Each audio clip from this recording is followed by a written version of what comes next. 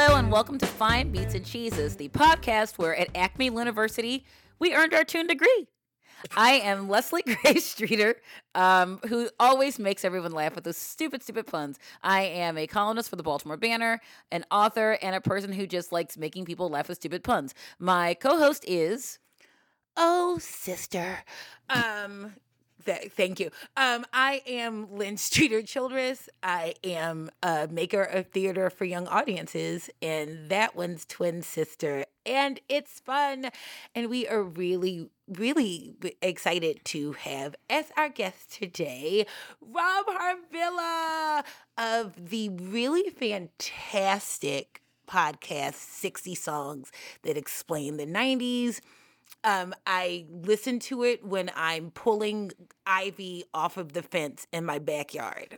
Like, seriously, I do. Okay. It's good. It's so good to like just get into it. Whatever. Welcome, Rob Harvilla. Hello. Do you mean like ivy, like the plant, or a child named Ivy who is clinging to your fence? Just to clarify. That is actually a good question. It's the actual plant. Okay, I put on gardening gloves and put your show in my earbuds. I dig that. And garden. And it's good stuff. I get a lot of guys saying like, yeah, I was listening to you while mowing the lawn, and I'm like, that's the exact activity I designed this entire show for. It's just like the soundtrack to mowing the lawn. That's what I aspire to. Absolutely. I'm super honored to be here. Can I ask who came up with the name of this show?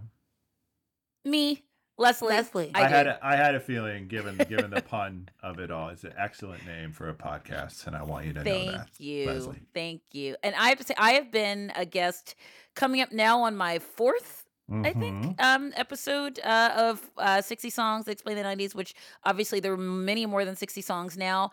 Although I think that Rob topped himself with the episode I've been listening to, not gardening because I have no yard, but run, walking, and trying not to die through the park near my house.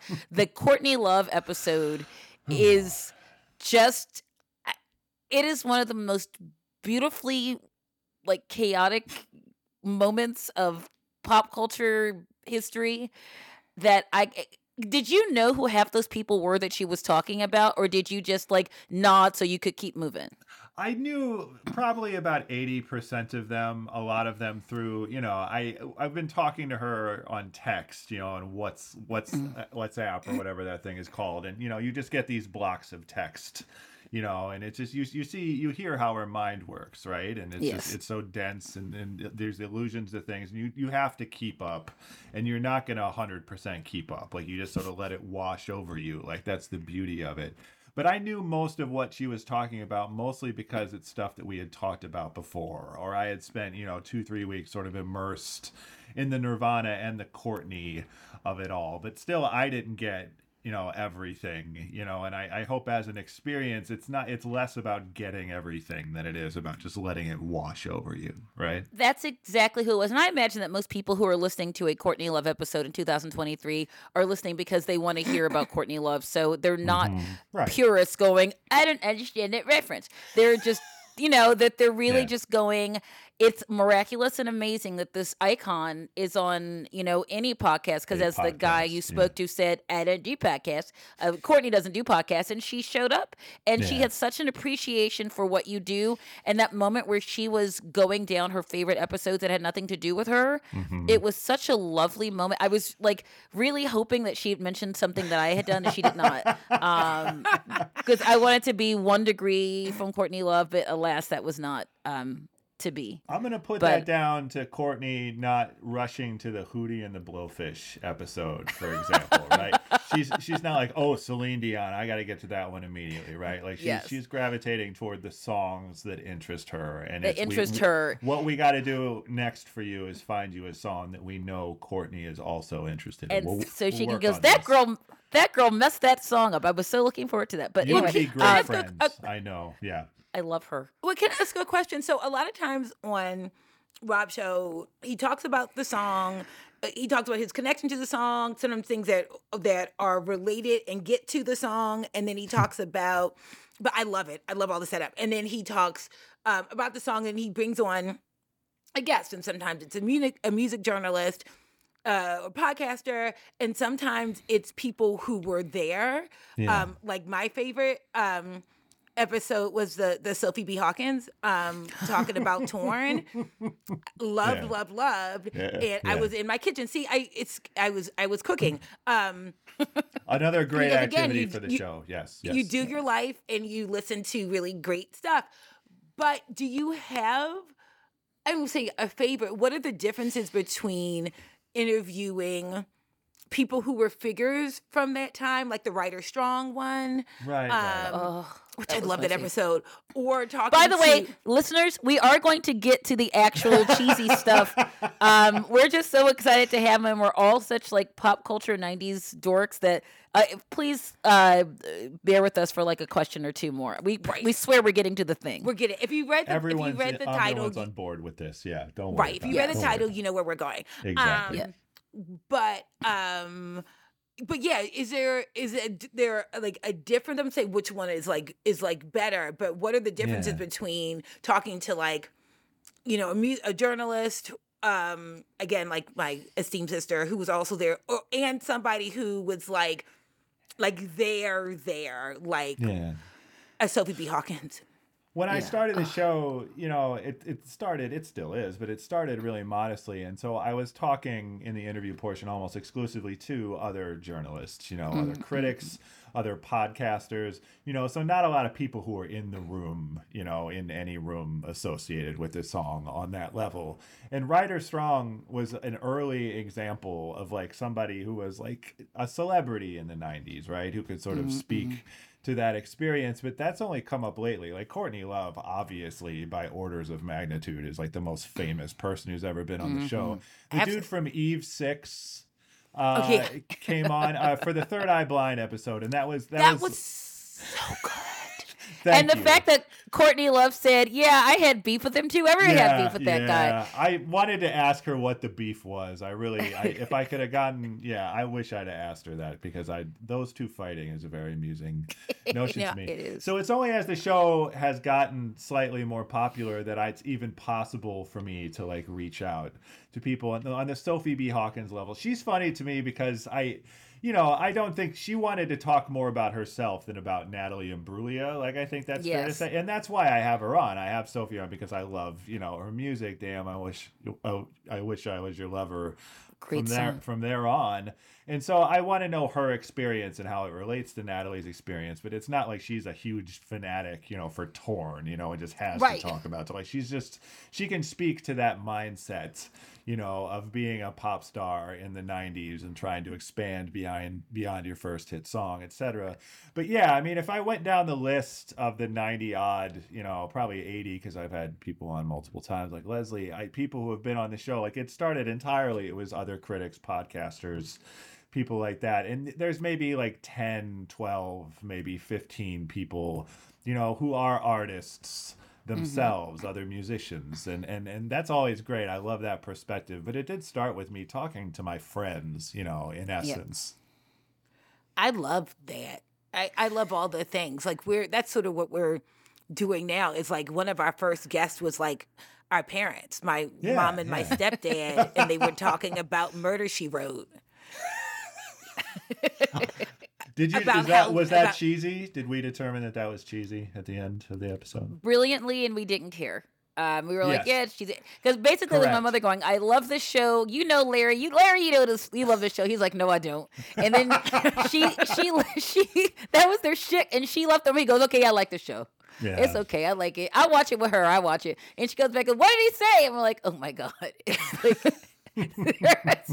the Larry and Tina show. Yes. It's very fun. And I just want to say that I won't say what song it was, but the Sophie B. Hawkins episode made me change the next song that I was going to talk about on the show. I'll just say that y'all can listen to the episode. Remember I told you what I wanted to do and you're like, no, Sophie got beef, so we can't do the song. So I didn't. So sorry about that. Never mind.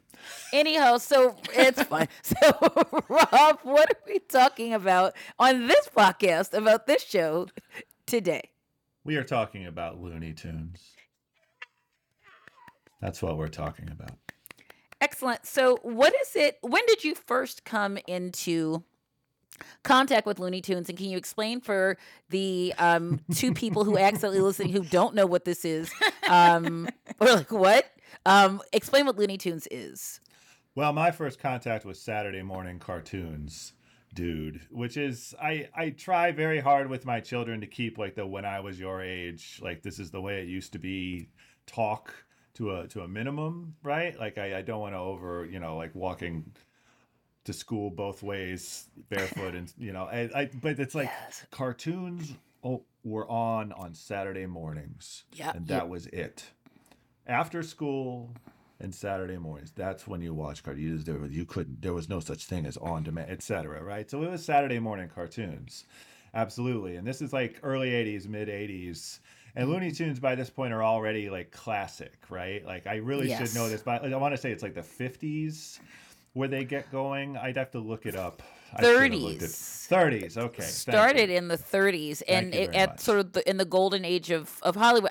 This morning, I watched some of the old ones. There was like a very rudimentary, like Sylvester and Tweety Bird, where they look like they hadn't quite yet been drawn, like completely. It was, and I'm watching this thing, and this is almost 100 years old, and I'm watching this hilarious thing where there's this dog named Chester or something, and he's like fighting with a cat, and they're pretending to like each other, and it was so funny. It felt like Planes, Trains, and Automobiles. I mean, it felt like this. It felt like John Candy and Steve Martin. It felt like this like buddy comedy where they were always at each other, and I was like, that to me is why those things were so good, because they weren't just stupid. They were funny. Right. Exactly. They were prestige. They were prestige cartoons. And I think I could sense that even as a kid in the 80s, right? Like it was interesting. Like, remember when the Monkees came back on MTV? Like they started re-airing the show on MTV. And it's like, I had a sense that this was like old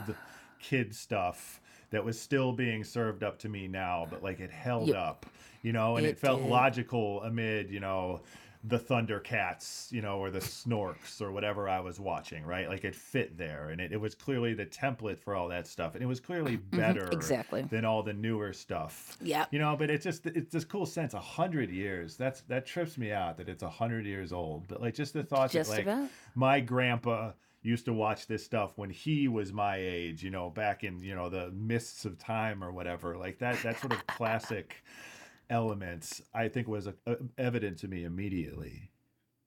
It's very good, and it's very. There's a lot of things that you look back on, and I'm at this point always looking back to see if things are racist. I mean, certainly look at like Tom and Jerry, and you go, oh no, Thomas, oh boo. Yeah. That's the mammy lady. It's terrible. Boo. But and there's some element. There was like Porky Pig had blackface at some point. Oh my god. At 2 Mel Blanc, but I don't know. But I think that, like I said, to me, there was just so much going on there, because these people were not that anyone who manages to draw a thing and have it become alive is an artist, but there was such a. They were about the human condition. Like Lynn made that joke when I made the stupid pun, oh sister, which is like, oh father, with Sylvester and his son, because that's about how children will always be embarrassed by you and think you're dumb no matter what you do. And it wasn't. Yeah, I would say we are in our 50s, and we still do that to our mother, who is 75, because she used to do it to us. Yeah. She used to go, oh, Leslie. I mean, we got that from her. So she actually gave us a way to, make fun of her. But it's true. I do it to my son. Yeah. I don't care.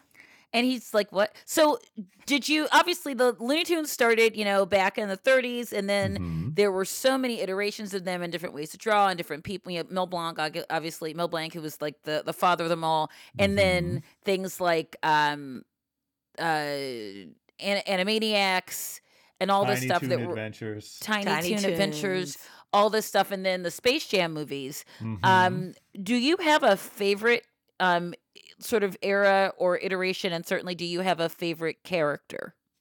The favorite character thing, I was trying to think, and I don't know if I do, and that's so weird, right? Like you're like, who's your favorite Muppet? I'm like, oh, it's Rolf.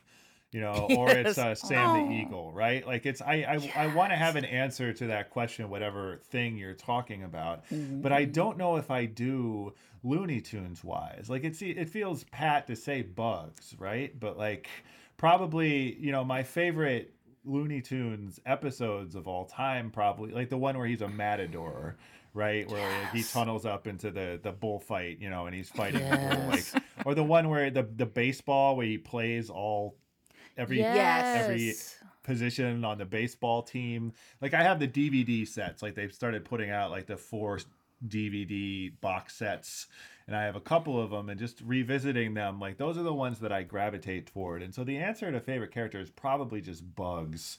It's so funny to me because my Twitter avatar is Yosemite Sam. It's true. And I use that like for every avatar, like social media wise, right? Like Slack, Gmail even. And my son the other day was like, why is your Twitter avatar Yosemite Sam? And it's one of those things where whenever I joined Twitter, right, in 2009, that's just what I thought of that day. And now that is my identity for 15, 20, for the rest of time. I'm going to be Yosemite Sam, and I'm never going to change it because I like it now. But it's just like that split decision, like Yosemite Sam, and that's who I am now.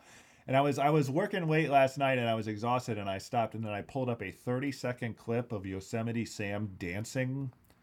Like there was a thing, it's like he's Yosemite Sam shooting at Bugs' feet to make him dance, and then Buzz right.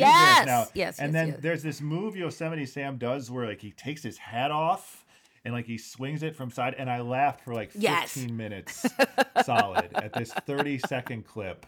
And I'm just so grateful to Sam, but also to just the Looney Tunes that they hold up for me. They hold up for me, and they also I close the loop or continue the loop by playing these DVDs for my kids, and my kids like them, right? And that's so gratifying to me. Like plenty of times my wife and I like play them, like I don't know, like the Dark Crystal or something, and like they don't get it the way that we got it as kids, but they get Looney Tunes. That appeal truly is universal, and sort of transcends time. Absolutely. And I'm so glad about that. Leslie, thank you.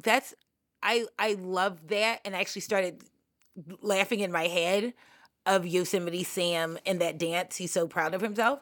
Yes, he's very proud of it. That's why so proud of himself. Right. Leslie, do you have a favorite? Yes, Witch Hazel. Witch Hazel, because she's in my favorite clip, which is the carrots are a divine. You get a dozen for a dime. It's magic. And he keeps switching the potion, going hocus pocus, abracadabra, and different parts of her head turned into other things. Like she's a frog. She got lady head, she's whatever. And he keeps doing it. And it's just the look on her face. The joke is that it's ramping up every time. It's always something stupid and random. And so Lynn and I would just go, hocus pocus. I don't know if you know this about us, but we spent half of 6th and all 7th grades as expats in Saudi Arabia. And in the early early 80s, and we watched anything in English. We didn't care. If you had a Betamax tape, cutting edge, ladies. Absolutely. We in 1981, 1982, that's what we watched, and we watched the same Looney Tunes videos over and over, so that hocus pocus and the abracadabra, that was just in our DNA. And it was so delightful to me anytime someone, not like I thought we were the only people watching it, but I certainly knew we were watching it probably more than anyone else. So when people get that joke, also I love the Roadrunner. But I really also love Wile E. Coyote. You know why? Because he's committed. He's relatable. He's relatable because he's like, I'm out here trying to eat. I'm a coyote. I'm a predator. You're prey. And the fact that he enlists technology, to try. He's a problem solver. Also, my real favorite character is whoever owns Acme products, which is probably Bugs, because they are selling these things that don't work, these anvils and the parachutes and the things that just blow up in his face, and also probably the signs that go, that's all, or whatever it is. And it's all genius. And once again, all those things are about inevitability. And it's like, like Charlie Brown was about like, psychology and relatability. All this stuff, the Looney Tunes stuff to me were all about like insanity being the thing you do over and over again and expect different results, like that you're going to catch the roadrunner. And there was that theme on Roadrunner, the coyote is after you. If he catches you, you're through. And we're like, gee, is it going to happen this time? No. It's not. Because if it did. Pulls the football back. Exactly. It's the inevitability of it. How about you, Lynn? So my favorite bit is Bugs as the conductor of the orchestra. That's a fantastic one. And then he goes, it's the best, and you can't see the me. Low note. The low note is the best. Yeah. And he's running up the steps. Also, the Barber of Seville. I had this thought. Just the way that we learned the preamble to the United States Constitution from Schoolhouse Rock. Yeah. Like everyone launched into "We the People" because we have to sing the whole thing. I knew about the Barber of Seville because of Bugs Bunny, and that was just as educational to me. I was like, "Oh, that's that music." So that was sort of my favorite bits. But if I had a favorite character, it's probably Sylvester and Sylvester Jr. Yes, because, like I said, that old father bit, it's just so funny. And again, as a parent now of an 11-year-old. A newly minted 11-year-old boy who his birthday was earlier this week. He can be really embarrassed to me. Like he'll be like, "Are you wearing that in the car to drop me off?" Oh, that's what you're wearing. Okay.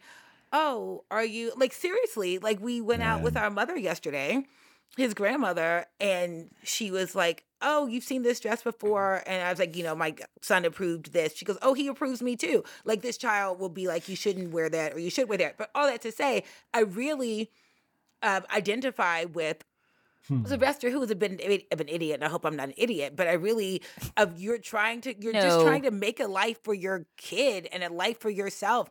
And this kid is not impressed by anything. And then when he messes up, he pities him. Oh, father. It's the best. And I don't know. I just think it's hilarious. Yeah. It's so hilarious. Rob, are there moments, and I have a couple in my brain, that you look back and go, oh, maybe they shouldn't have done that? Ooh. I didn't remember the Porky Pig in blackface. Unfortunately, I can picture that.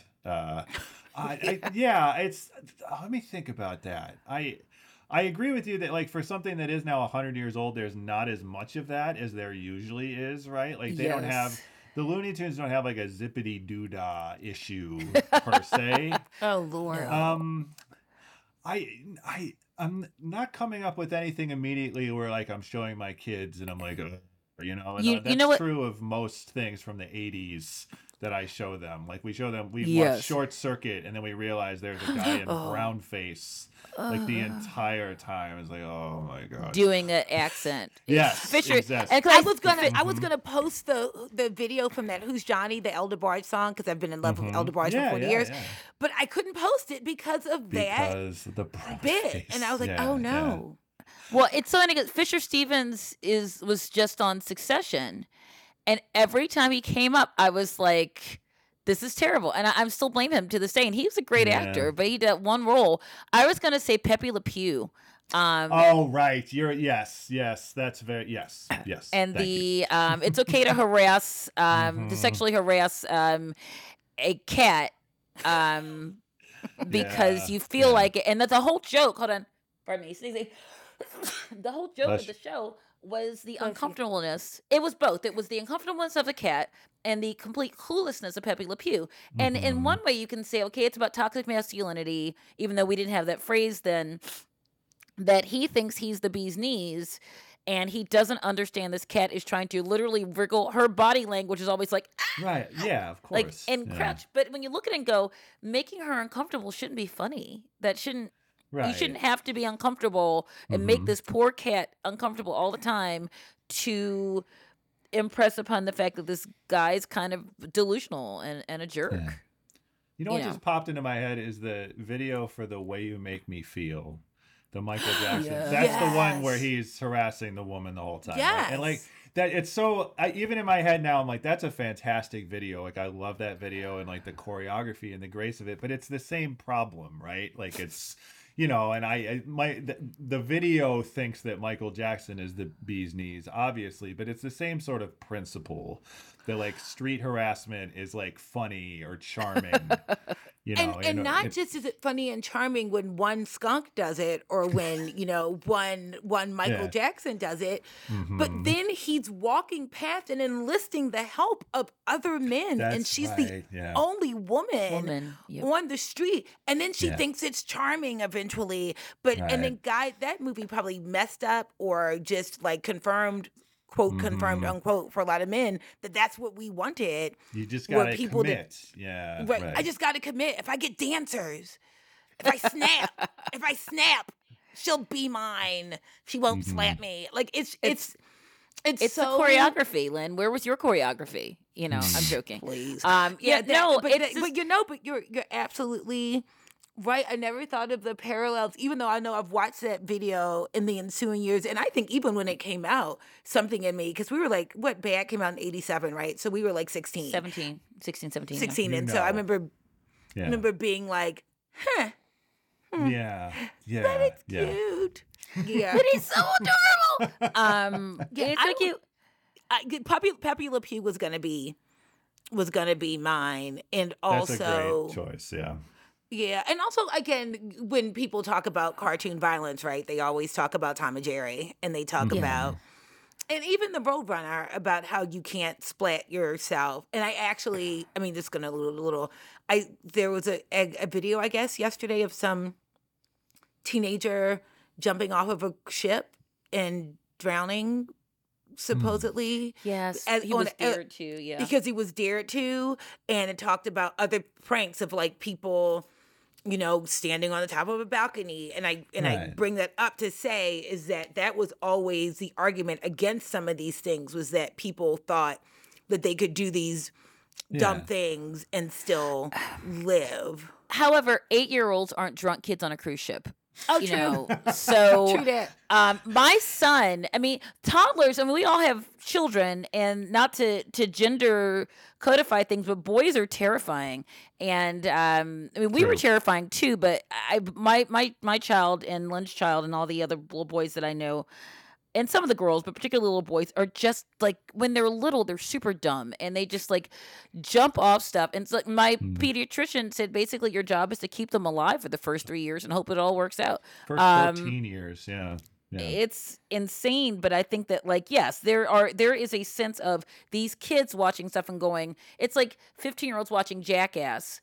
Or the kids that we grew up across the street, trying to be MacGyver and blowing stuff up in jars and stuff, because a friend of mine put a Alka-Seltzer in a glass aspirin bottle and shook it up, and it came really close to taking his eye out. It was like right below his eye. Yeah, that was yes, wild. We are highly. I guess that's a question. So should we? What do we do with things we go, yes, some people watch these things and they think it's real, or they don't understand, particularly little kids, that, a cartoon coyote is not the same as your head, your human fragile head. What do we do with that? Do we put, or even with the racist stuff or the sexist stuff, do we not show it, or do we put disclaimers on it, or we just hope everyone figures it out?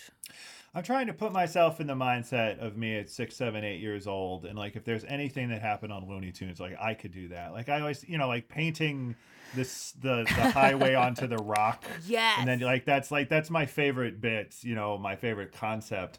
I can't think of one thing that I saw that was I could do that. I'd like to say that Looney Tunes violence, separate from Tom and Jerry or Itchy and Scratchy or most of the rest of the cartoons, there was a surreal, elevated quality that it had, where it was extremely God level funny, but it wasn't aspirational in that way. It didn't give you ideas. What's so beautiful And you brought up Charlie Brown, and like Peanuts and Looney Tunes are sort of twin in my head, like in the same way as like this classic thing, a comic strip amid all these newer comic strips, but I understood like this is the one. And it was the same with Looney Tunes amid all the other cartoons. And it had this element to me always, I want to think, where I understood, even as an 8-year-old, like what it was and what it wasn't. And I understood that it wasn't a roadmap for how to live your life, but like Leslie's saying, like you're both saying, like it was mirroring like parent-child relationships, your relationships with your friends. Like you could get like a deeper meaning out of it if you wanted to, but you didn't have to. And meanwhile, it's not like I was going out afterward and like trying to drop an anvil on somebody, right? Like I feel like I got it. I feel like I was like, don't do this, don't try this at home.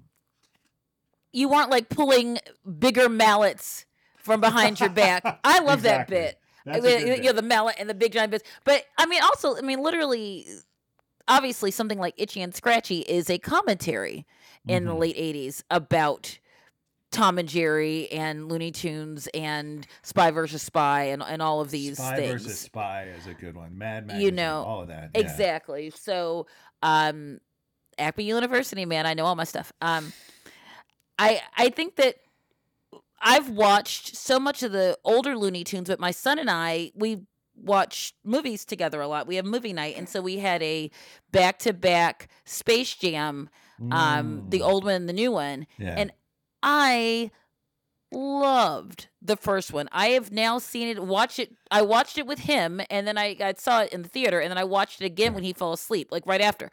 I just want to, the remake is terrible. Yeah. And I think it's like trying to catch lightning about, once again, Don Cheadle, like many good actors in bad movies, seems to be in a different movie. Yes. It's like, I want to know, he's doing Max von Sydow. He's doing like, Marvelous. He's committing. He's like doing Flash Gordon. Well, again, Max von Sydow's in this movie. I'm like, he's just in this operatic baddie. And it's like, what is happening in this movie? But it was something about Flash. Yes, he saved every one of us. Y'all didn't need that. Sorry. We did. But there's this thing in the first Looney Tunes. Yes, there was some stuff with like Lola Bunny and the first one, who's just weirdly voluptuous. Like it's a children's movie, y'all, and it's just weird, and they're like whistling at her, and it's odd. And so the second one, the Zendaya Lola Bunny, is She'll be back, Leslie. Hey, what now? Oh, you froze on the word weird. Oh, I'm sorry. Oh, Lola Bunny, weird, voluptuous, bizarre. Why are we doing that? But in the remake, Lola Bunny is Zendaya, and she's got more, less form-fitting clothes, and she's no one's leering at her, and it's less androgynous. I mean, it's more androgynous. She's not androgynous, but the clothing is, and it's not like form-fitting. It doesn't look like a girly peep show bag of a mud flap, which is what the first one looked like. And so it's more appropriate, but something about it was boring. Did you see that, Lynn? Did you see that? I did. What'd you think? I enjoyed it for what it was. It felt like a cash grab. It felt like, let's put the hottest basketball player. And I like LeBron James. So it was funny. I thought he was funny. I thought, I loved Don Cheadle in it. It was what it was. I think the first one I've seen but don't remember. And actually, maybe I watched that recently. I don't remember. The last one is the one that's in my head right now. But yeah, it was a cash grab. It was let's do this. Let's take out Jordan. Let's put in LeBron. But of course, there was quote different unquote stuff. But it was fine.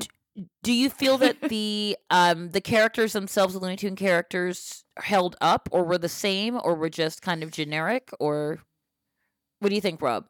I think Bugs Bunny at least has, survived. He's on a Mickey Mouse level. He's on a different tier from everyone else. I just saw, and I had forgotten, like, in terms of things that are problematic, they took away Elmer Fudd's gun, right, for the new ones, like at some point. And so like just subtle things like that.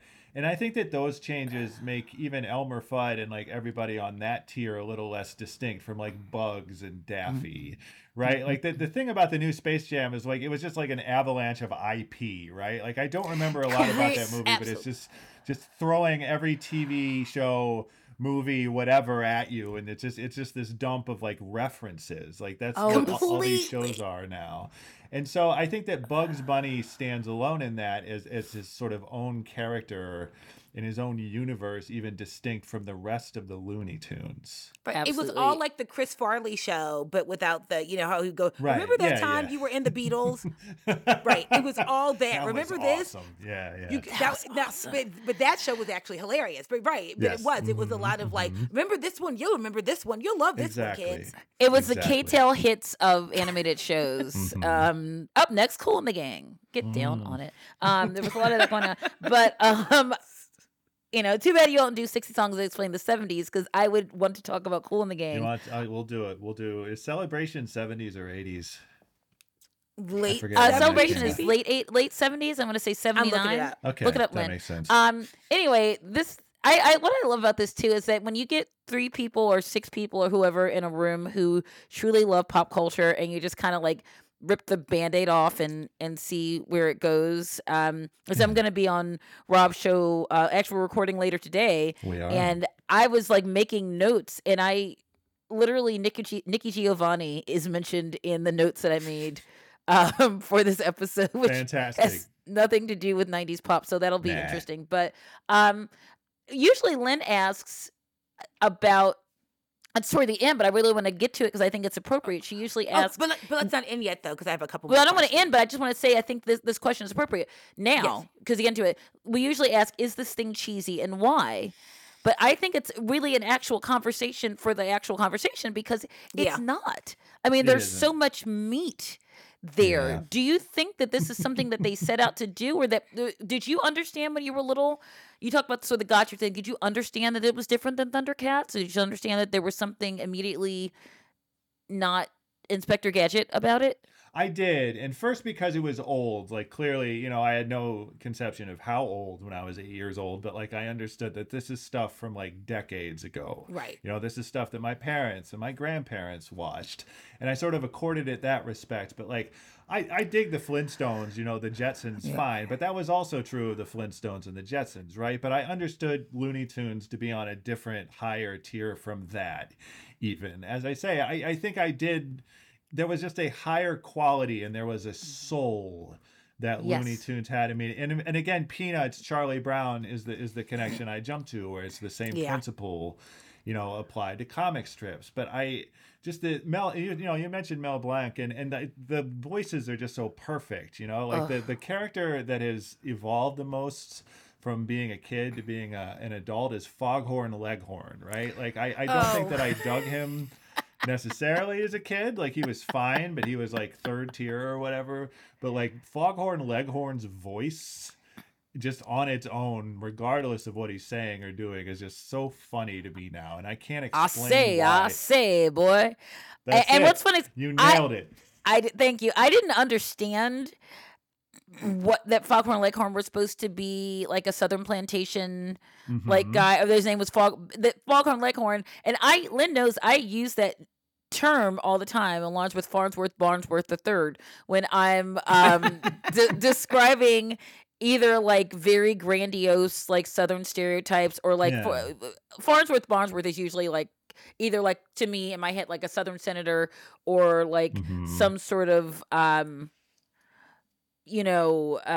like guy who Billy Zabka would have played in a movie in the 80s. Ted McGinley in Revenge of the Nerds. Ted McGinley is a great one. Very much so. So, and once again, the fact that these television cartoons imprinted on us so much that we're still talking about it. The fact that you would think, the second Space Jam was certainly a cash grab, but that they found this as the one to go back to try to recreate.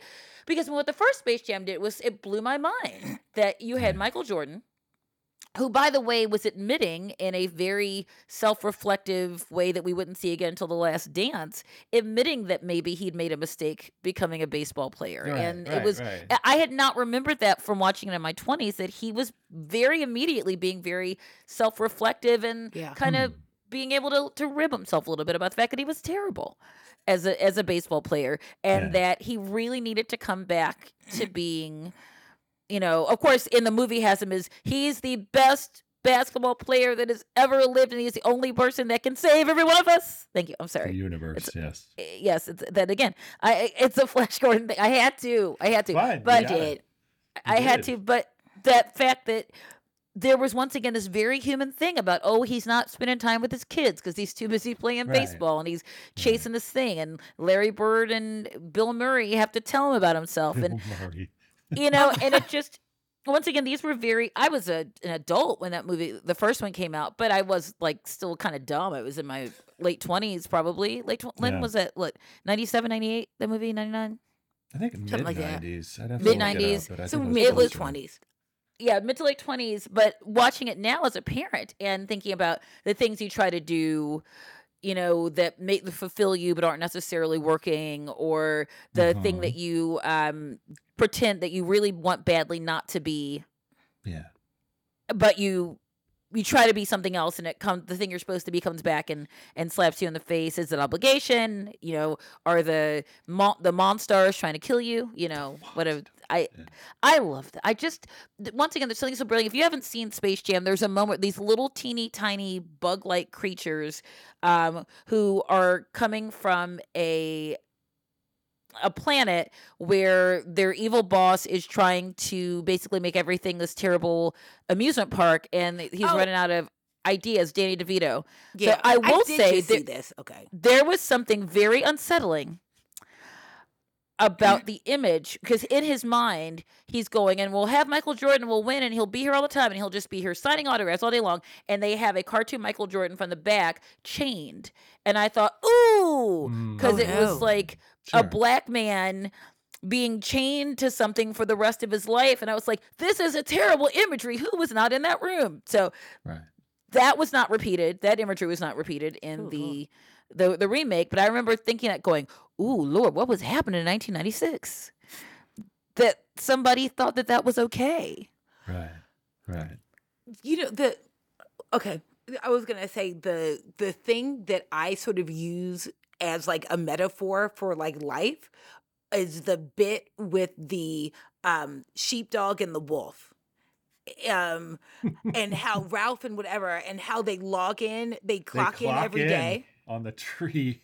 They clock in on the tree, and then basically the wolf tries to steal a sheep. The sheepdog beats him up every day, and then they clock out. And I talk about that all the time as a metaphor for how you're just like doing your job, and life is a job, and you're doing it. And then when you leave, you're kind of like, hey, let's do whatever. But that always, I don't know what it is about that as a 12-year-old that stuck with me. Because again, That's like fantastic. Leslie said, we used to watch these videos over and over and over again when we were overseas. And that one stuck with me. That's fantastic. That was wild. Do you have any that you kind of use like in your head, or maybe like in, and like I said, I talk a lot, so like in metaphors, but that you like think about more than you think about others nowadays? The baseball one where Bugs Bunny plays all the positions, like it starts out with like a baseball team getting their asses kicked. Like it's all old guys, right? And they're losing like 600-0 or whatever. And there's this image. Right. It's the Gas House Gorillas are the team that's kicking their asses. And there's the Gas House Gorillas are up to bat, and it's like a conga dance around the bases, right? Where like, and it's like rhythmic. So like a guy hits the do do do do do do do do do, and like the runs, like they score a run on every beat, and like there's a line dance around the bases. When I used to play softball, I would have that song in my head a lot as my softball team was getting its ass kicked. Like I would just think about that like 20-second musical sequence of a team of old guys getting their asses kicked in baseball. Like that image reoccurs to me a lot in my daily life. I love it. Leslie, do you have any Looney Tunes stuff that gets into your head? I talked about the sheepdog and the wolf clocking into the tree. That's my favorite. I mean, once again the hocus pocus abracadabra thing. Anytime I make carrots, I sing the carrots are a divine song. And my child also, I like doing it when I don't explain, because sometimes he wants me to explain what I'm talking about to make sure that I'm not having a stroke or something. And then sometimes he just looks at me like, you know what, lady, I don't want to know. I'm just not interested. I do mention the Acme thing entirely too much. And once again, I assume at this age, Lynn and I are in our early 50s, Rob's in his 40s. I don't care if y'all get my references. It's fine, because I feel like the people that I'm speaking to, well, that's the thing about this kind of show, is that you're either going to get it, look it up, or ignore it. But it's kind of not funny if you have to keep explaining it, and then because then you look desperate and dumb. So I just kind of like to kind of throw that out there, and the people that will get it, and those are your people, right? Yeah, I feel like even kids who don't think they know anything about the Looney Tunes now know, like, the Roadrunner, Wile E. Coyote, and Acme, right? And they know Bugs Bunny. They know, like, the most archetypal moments. Yeah, right? Like even if Tweety, they've never seen it. Absolutely. Like Tweety Bird, for some reason, makes a renaissance every couple of years where girls are putting Tweety Birds as like their tattoos or on shirts or whatever. Yes, or their little tiny Also, one of the things, my mother has said this, that one of her favorite things about watching those shows with us was not only watching us like it, but picking up on things that she hadn't seen as a kid, like things that she wouldn't have, either references she wouldn't have recognized. This isn't obviously Looney Tunes, but from that same period that we were in Saudi Arabia, we watched a lot of like Abbott and Costello or whatever. And right. I could, for a while, quote the "Who's on first, what's on second."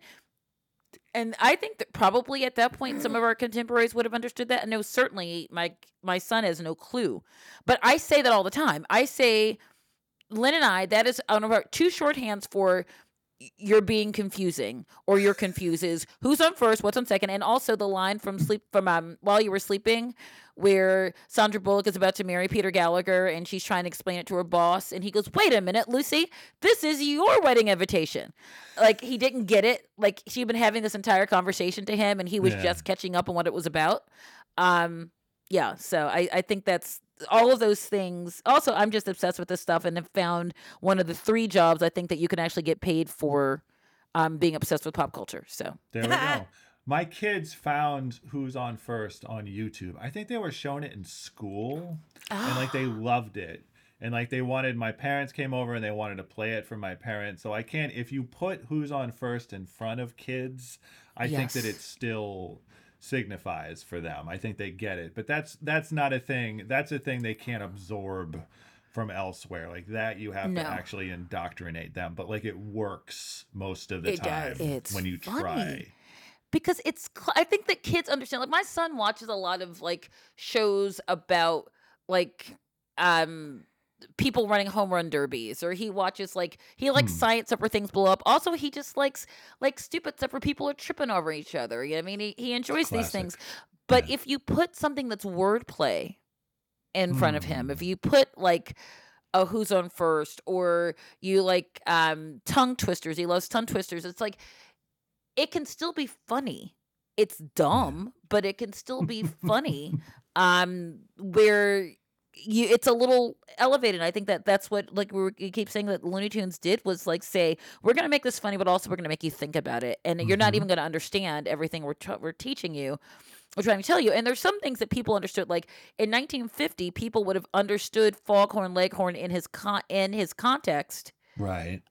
Or they would have understood Pepe Le Pew as a Maurice Chevalier kind of a character. They would have understood, and the commentary it was making on that archetype, which was very of the day, So it wasn't just some weird like French skunk. It was a comment on a guy who was like a movie star right now. It's like if they had when Saturday Night Live makes fun of things that are happening right now, and they're very au courant, if I may be so fancy. That was very fancy. God bless you. Yes. I just love it, and also like understanding the context of these things, and that even though our kids would not understand what was happening or who some of these people were, or whatever, in like Who's on First, they just get that it's funny. Right. The other one I want to mention before I lose the chance to mention it is Duck Amuck. Remember the one where it's Daffy Duck and like the scene keeps changing? Like Daffy Duck knows he's in a cartoon and he's trying to perform in a cartoon, but like the brush comes out and like the scenery and like his outfit and like suddenly he's skiing and so he's like, all right, I'll ski, and then the snow and like that's a brilliant idea, right? Like that's so high concept, and like as you say, Leslie, you can make that about like the environment around you. Like you can make it like this sort of existential, you can make an existential reading of it if you want, but it's also just hilarious, you know, like it works on a 5-year-old, it works on a 45-year-old. Well, and I think that that was intentional. I think that once again, these were shows that were pieces of art that were constructed to be that way. They were constructed to be funny and both in an intentional and an existential way, that they knew, like for instance, that maybe older kids or parents were going to watch it and understand, oh no, this is meta, you know, this is a commentary on, you know, maybe what it is that we're being led to do in life and who's controlling it and who's a puppet master. And kids are just like, Daffy's trying to ski. Exactly. He's trying to ski. Exactly. Why won't they let him live? Exactly. But honestly, Daffy Duck and Donald Duck are two of my favorite characters because they just want to be left the hell alone. Exasperated, because there's always, I mean, Bugs Bunny at least is funny. Mickey's just kind of there, and everything looks like him and shaped like him. And everything is Mouse-Skadoodle and whatever. And Daffy his house is shaped like him. His house is shaped like him. The whole clubhouse, it's like, it's my clubhouse. Look at my ears. And so Donald, I used to watch the Mickey Mouse Clubhouse that obviously They Might Be Giants did the theme to. Brilliant, because, you know, always get your bag. Continue to get your bag. Always get your bag. Always get your bag. But I'm watching it. And my kid picks up on the fact, he goes, why are they always so mean to Donald? And I was like, Donald is us. Donald is the one who knows he's never going to be, nothing's shaped. Did you ever, there was an episode where it was the Donald Duck Clubhouse and it was shaped like a duck? Because it was hilarious because Donald's like, I'm going to do my own. So it was, it was the funniest thing I'd ever seen. It doesn't stay that way, obviously. And of course he screws it up because it's Donald. Sure. But where he decides that he's in charge that day and he's going to figure it out. And it's just, it was so sublime because it answered so many questions to me about what if you're always the sidekick? What if you're always the also-ran? You know, once again, this is not, because I think that Daffy Duck felt that way too, that Daffy Duck would be like, I'm going to do this better than this, you know, this bunny. And of course he couldn't. What is it about ducks that made a duck like the exasperated sidekick of two of the most prominent pop culture franchises of the I'm going to look that up. I'm going to feel like a duck did something very bad to someone at one point. There is a duck. There is one duck that screwed this up for all ducks. They needed an agent. Ducks need like an advocacy group. Exactly. Like image rehab. Just for them. Yeah. You know, I wouldn't be surprised if we looked it up after this episode, I would not be surprised that at some point there was some sort of episode where Daffy made up some sort of like acronym for something, or I'm positive that there was some duck related thing that it literally would like face blew up like a cigar, you know, because that would happen frequently. Exactly. And I already asked like the ending question, but what do you think? So I'll use this one, and Lynn, if you have a better one, you can shoot it too. I won't. You don't know that though. Believe in yourself, girl. There can be miracles. And this is why nothing ever gets done around here, Rob. You're like, how do they actually manage to put it on a podcast? Have you done that song? Have you done If You Believe by Whitney Houston and Mariah Carey on your show? I have not. No, I've done both Whitney and Mariah, but separate songs. And I should. Okay. I've wanted to go back to both of them. And so that would be a chance to do both of them. If you want somebody, like Nobody Knows Me, but if you want that, I would totally do that episode. Everyone knows you, Lynn. There you go. Co-host a famous podcast. We try. Sure. We try. So the question I was going to ask was, what do you think we can learn from Looney Tunes? Not just like anything about it, with the longevity of it, or the fact that it holds up, or that it holds up certainly better than or more long than some of its contemporaries, certainly in sort of a immediately recognizable sense. What can we learn? What I was thinking when we were talking about like Charlie Brown and stuff is what the Looney Tunes don't have is like a Charlie Brown Christmas, right? Like they don't have there's Right. like not like a melancholy, adults think about what it was like when they were children moment. Like Looney Tunes is Right. deep, but not deep on that level. It's not trying to bum you out exquisitely, the way Peanuts does. And so there's just something about the quality of everything. And again, that's something that Yes. I could sense even as a kid, just the way it was drawn and the characterization and the voices, maybe most of all. Like there was just a quality and a care for these characters that was so evident, even if you're not like conscious of thinking in those terms. It was just better. Like I was encountering as an 8-year-old plenty of stuff that was older that I Mm-hmm. understood that like old people used to like, right? But like I didn't necessarily like all those things, but just immediately Looney Tunes was like, oh, this is way better than anything else.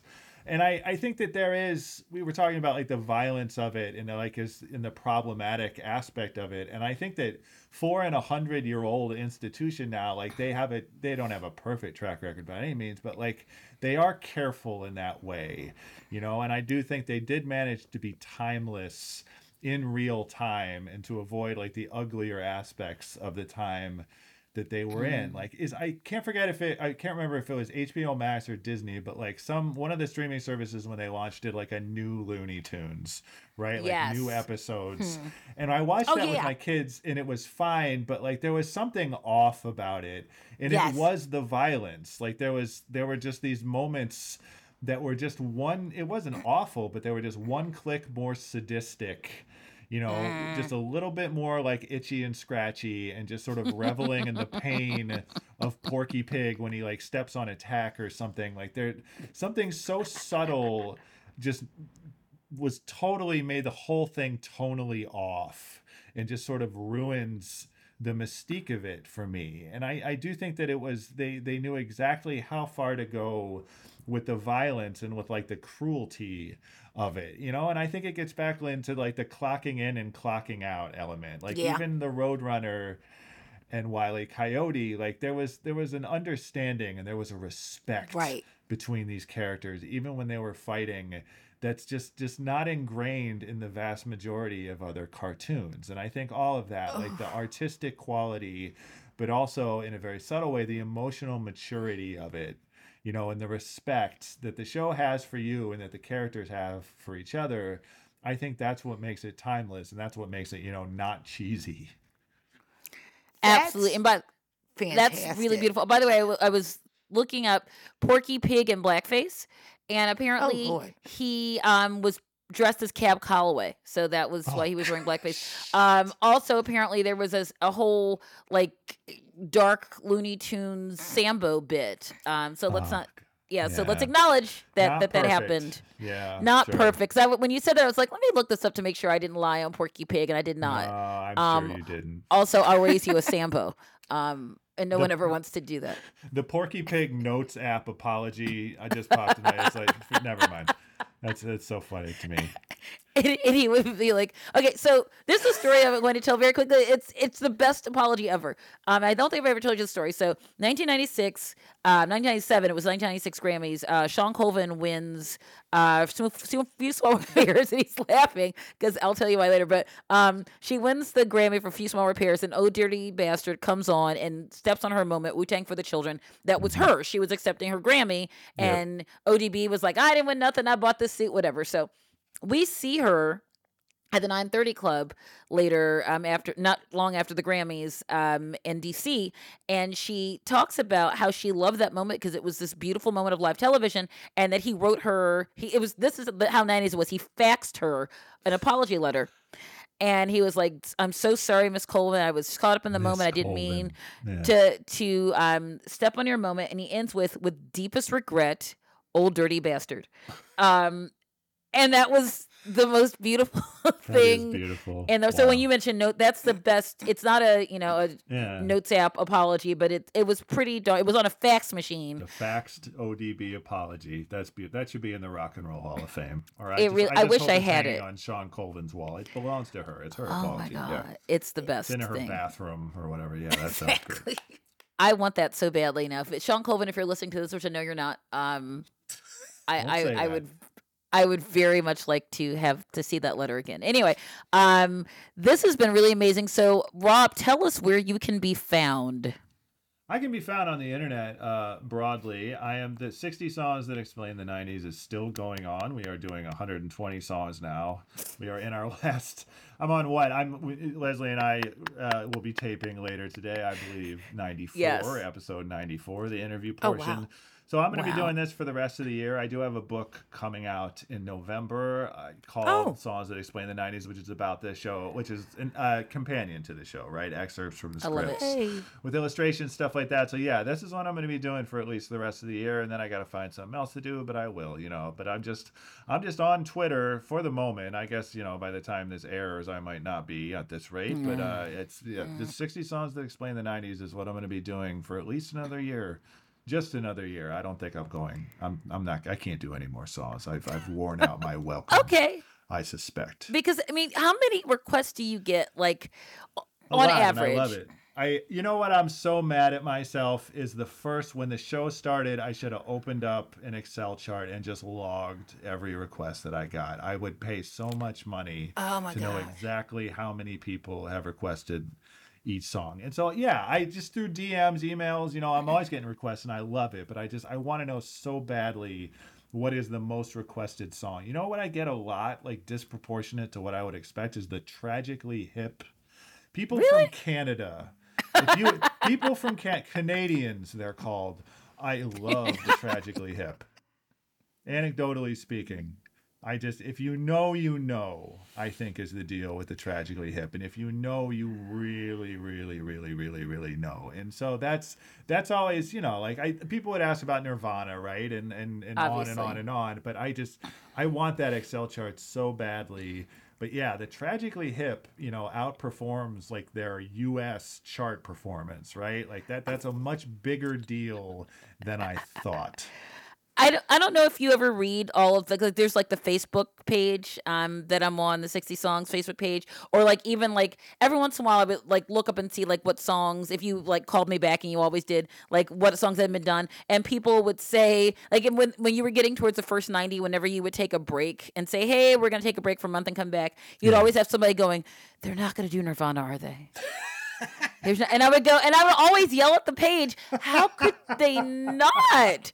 And they would always go, they get a little closer, and someone said, it was funny, right? Because my first episode with Celine Dion was My Heart Will Go On, and someone says, oh, I hate, they're going to do it before Nirvana, aren't they? They're going to do Celine before Dion. And I was like, yes, they are, darn it. Yes, they are.